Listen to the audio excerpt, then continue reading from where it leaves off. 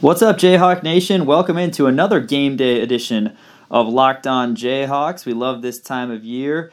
The fourth-ranked now Kansas Jayhawks, who hopped Kentucky, who fell all the way down to 9, will be back in action tonight against a very good mid-major in East Tennessee State. I am Sean Kellerman, Learfield IMG College broadcaster and University of Kansas insider. This is Locked On Jayhawks, your daily podcast on the Kansas Jayhawks, bringing you insight, numbers, and a chance to hear from all the voices within Kansas athletics. Like I try to do every game day, I want to make sure that all our listeners get to hear from Bill Self and KU players, and we're going to have a lot of sound for you today, talking nothing but KU hoops on this Tuesday, and we're going to hear from Bill Self, Christian Brown, and Silvio De Sousa, who were made available to the media yesterday in advance of tonight's game, a 7 p.m. tip at Allen Fieldhouse. It's officially the first game of the Maui Jim Maui Invitational, but of course taking place here. I'm not really sure the thinking behind that, but it seems like there's always, in these early season tournaments, a game on campus before there's the games that take place, of course, in the actual bracket, which we'll get into as the week goes on, with the Maui Jim Maui Invitational starting on Monday. Kansas will be taking on the host team, Chaminade, at 8 o'clock on Monday. But first things first, it's KU and East Tennessee State tonight, and yesterday we talked about the Monmouth win on Friday, just complete domination on a part of the Jayhawks as Kansas shot 56% from the field compared to Monmouth just 30%. KU hit 14 threes. That's been really a bright spot this season, the percentage so far for the Jayhawks, and they did it behind Isaiah Moss, and we'll hear Bill Self's thoughts on Isaiah, who's hopefully inching his way closer to 100%. KU 14 of 30, 46% from beyond the arc. They got 2 out of 4 at the free throw line from Udoka Azubuike, contributing to their 77% performance at the line, 24 of 31. Mentioned Moss, he led all scorers with 21 points. Moss hit his first 4 threes and ended up 5 of 6 in just 15 minutes, all 6 of his attempts coming from beyond the arc. And Christian Brown, another guy we'll hear from, 17 minutes. Brown had 11 points and did not miss a shot, 4 for 4 from the field, 3 for 3 from beyond the arc. David McCormick, an incredibly impressive performance in terms of efficiency off the bench as well. McCormick in 16 minutes had 17 points, 11 boards, 4 assists, and no turnovers.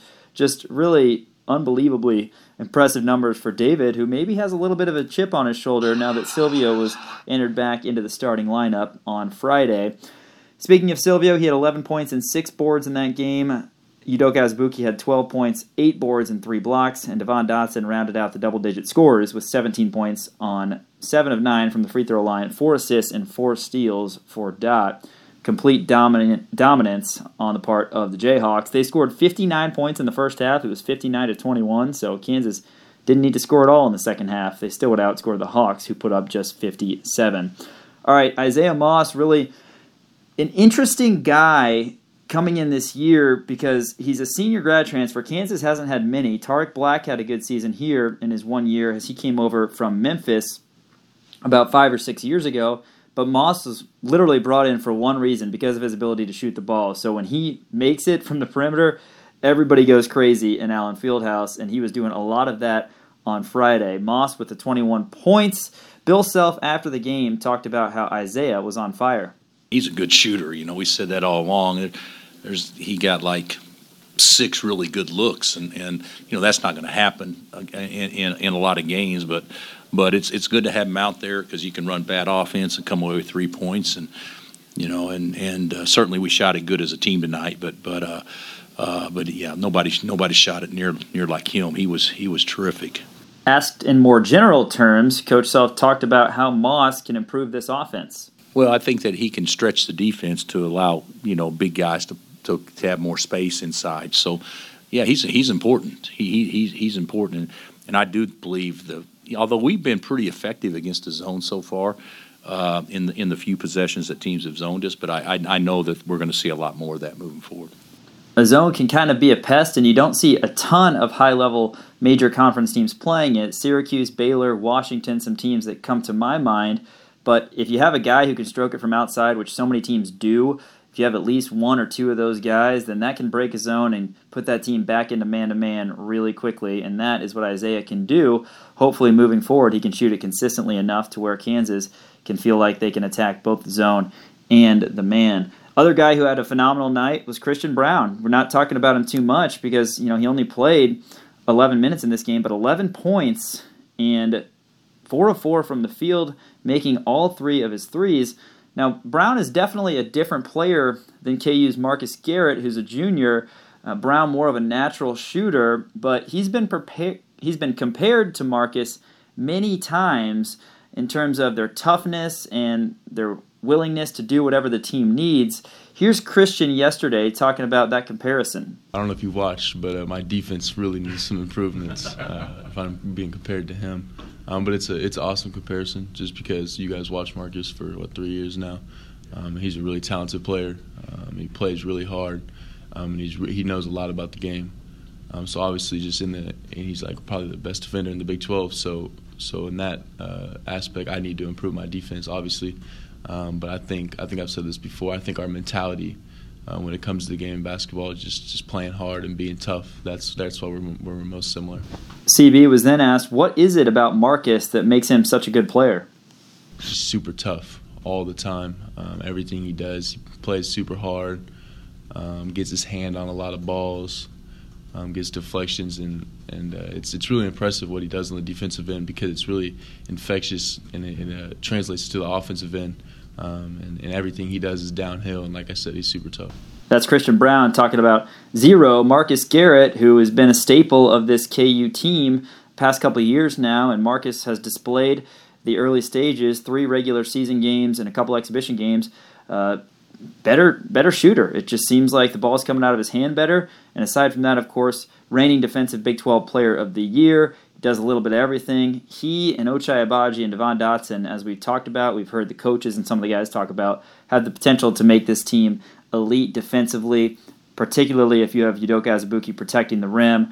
And we saw a little bit of everything against Monmouth in a game in which the stat sheet was completely stacked. I mentioned Doak had 3 blocks, Dot had 4 steals, and Ochai had 3 steals. Christian Braun actually chipped in with a pair of steals as well. So a lot of talent on this KU team, and that was a clear and utter dominance. A type of game maybe that we were used to seeing in the Roy Williams era in terms of number of points this team put up with 112. It had been a while for Kansas to get up that high, but they've got guys and they all performed pretty well on Friday, and now it's about parlaying that into the game tonight against a much tougher foe in East Tennessee State. We'll preview them in the last segment. Next segment, though, we're going to hear from Silvio De Sousa. He's going to talk about his slow start and why his coach thought that he deserved the start in the last game over David McCormick, who had started the first 2 regular season games. We're also going to recap Big 12 games that happened last night, take a look at other games in action tonight in the top 25, and later in the show, we'll hear Jayhawks in the NBA recap from last night as well. This is the Locked On Podcast Network, the local experts on the biggest stories.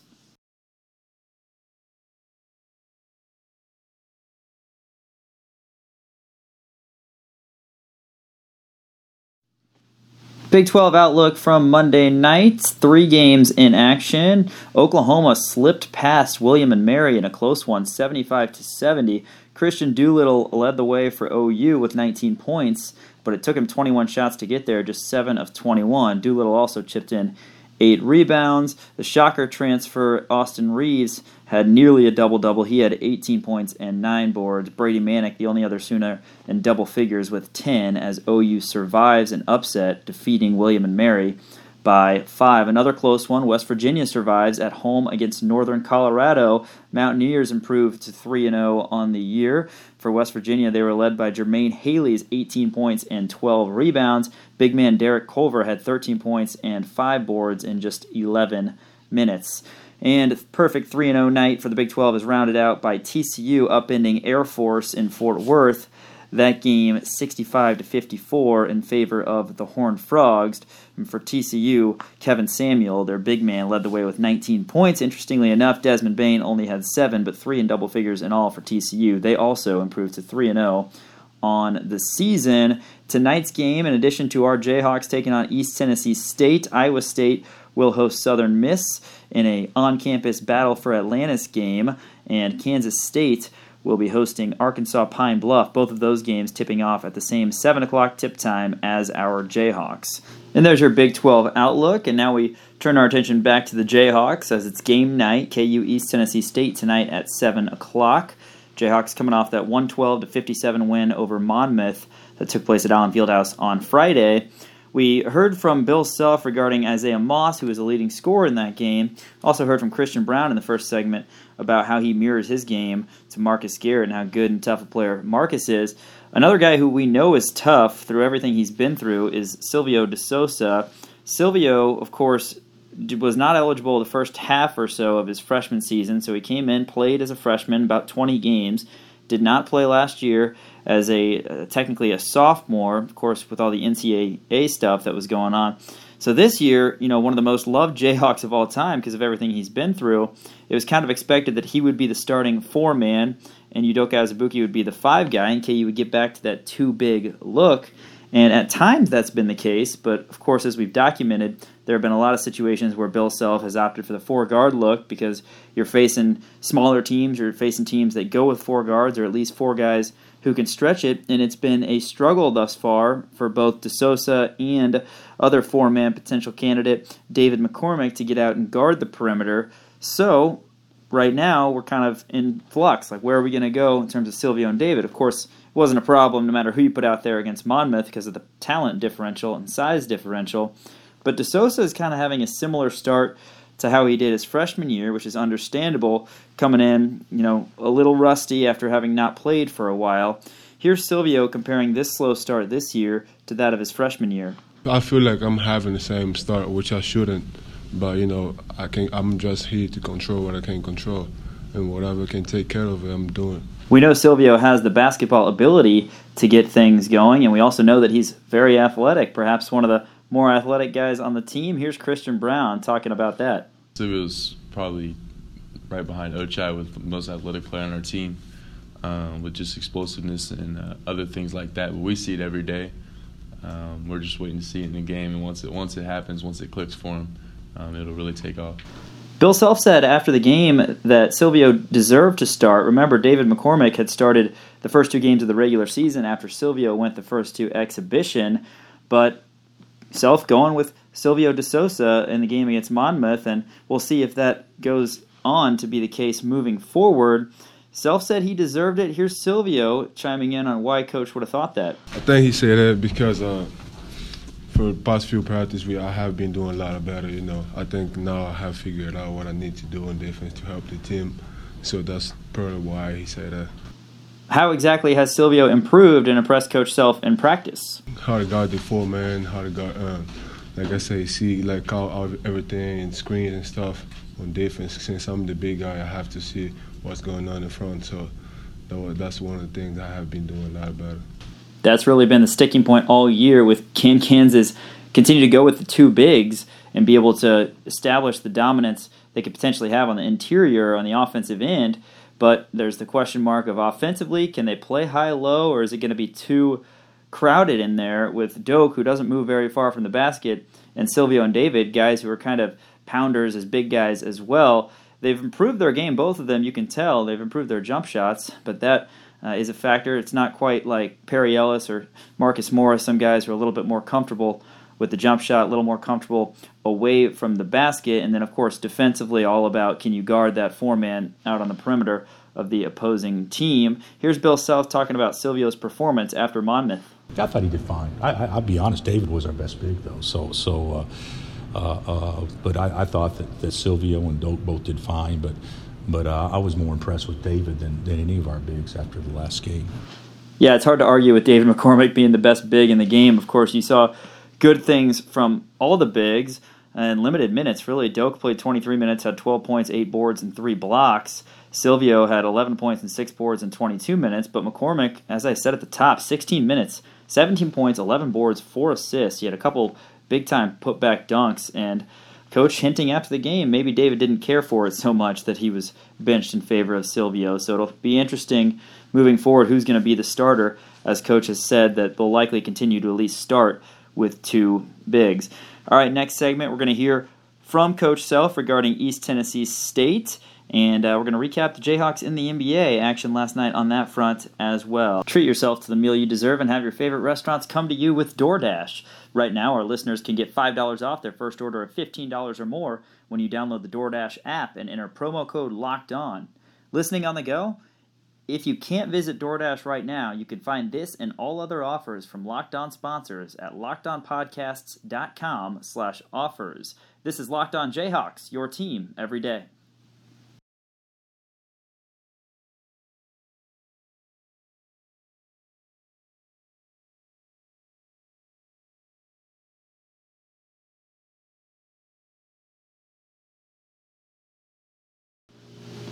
All right, quick look before our final segment at Jayhawks in the NBA. It took place last night. Perhaps the best performance came from Marcus Morris as his Knicks pick up a much-needed victory. The Knicks defeat the visiting Cavaliers 123-105. Mook had 23 points, 6 boards, and 1 assist. Devontae Graham, the excitement kind of wore off for the Hornets tonight. Back-to-back close victories, really on the heels of Dite, and Dite picks up 11 points, 6 boards, 2 assists, but the Hornets lose big, 132-96 against a much more talented Toronto Raptor team. Ben McLemore, 26 minutes for Houston tonight in their win, but just 2 points, 6 boards, and 2 assists. Cheick Diallo for the Suns, who lost 99-85, picked up 4 points and 5 boards in just 5 minutes, so Cheick making the most of his time. Kelly Oubre, by the way, in that game, picked up 15 points and 6 boards. And Andrew Wiggins, third straight game, he did not play for the T-Wolves, this time because of an illness. Timberwolves defeated the Jazz 111-102. Only action tonight in the NBA in terms of NBA Jayhawks. The Suns at the Kings, so Cheick Diallo and Kelly Oubre are in Sacramento at 9 p.m. There's your look at Jayhawks in the NBA. Wrapping things up here, Locked On Jayhawks Game Day Edition as the Hawks are taking on East Tennessee State. The Buccaneers of the SoCon coming into Allen Fieldhouse tonight at 7 o'clock. As we've documented, East Tennessee State, they're projected to be one of the better mid-majors this season, and they're off to a 3-0 start. They have victories over Newberry, Tennessee Martin, and Winthrop. First 2 games were blowouts. The victory over the Winthrop Eagles was not a blowout. That game was Thursday, 61-58. Winthrop, of course, usually one of the higher-rated mid-major teams. And East Tennessee State picked as the winners of the SoCon in the preseason, right ahead of UNC Greensboro, who was picked second. So you know this is going to be a talented team because Greensboro gave Kansas a game. That was a game KU won 74-62 a couple weeks ago. Bill Self yesterday talked about how this team is pretty strong. Last year they were 1 game away from making the tournament, and they're picked to finish ahead of Greensboro this year in their respective league. And Greensboro I thought was really good. So if they're better than Greensboro, we know we have our work cut out for us.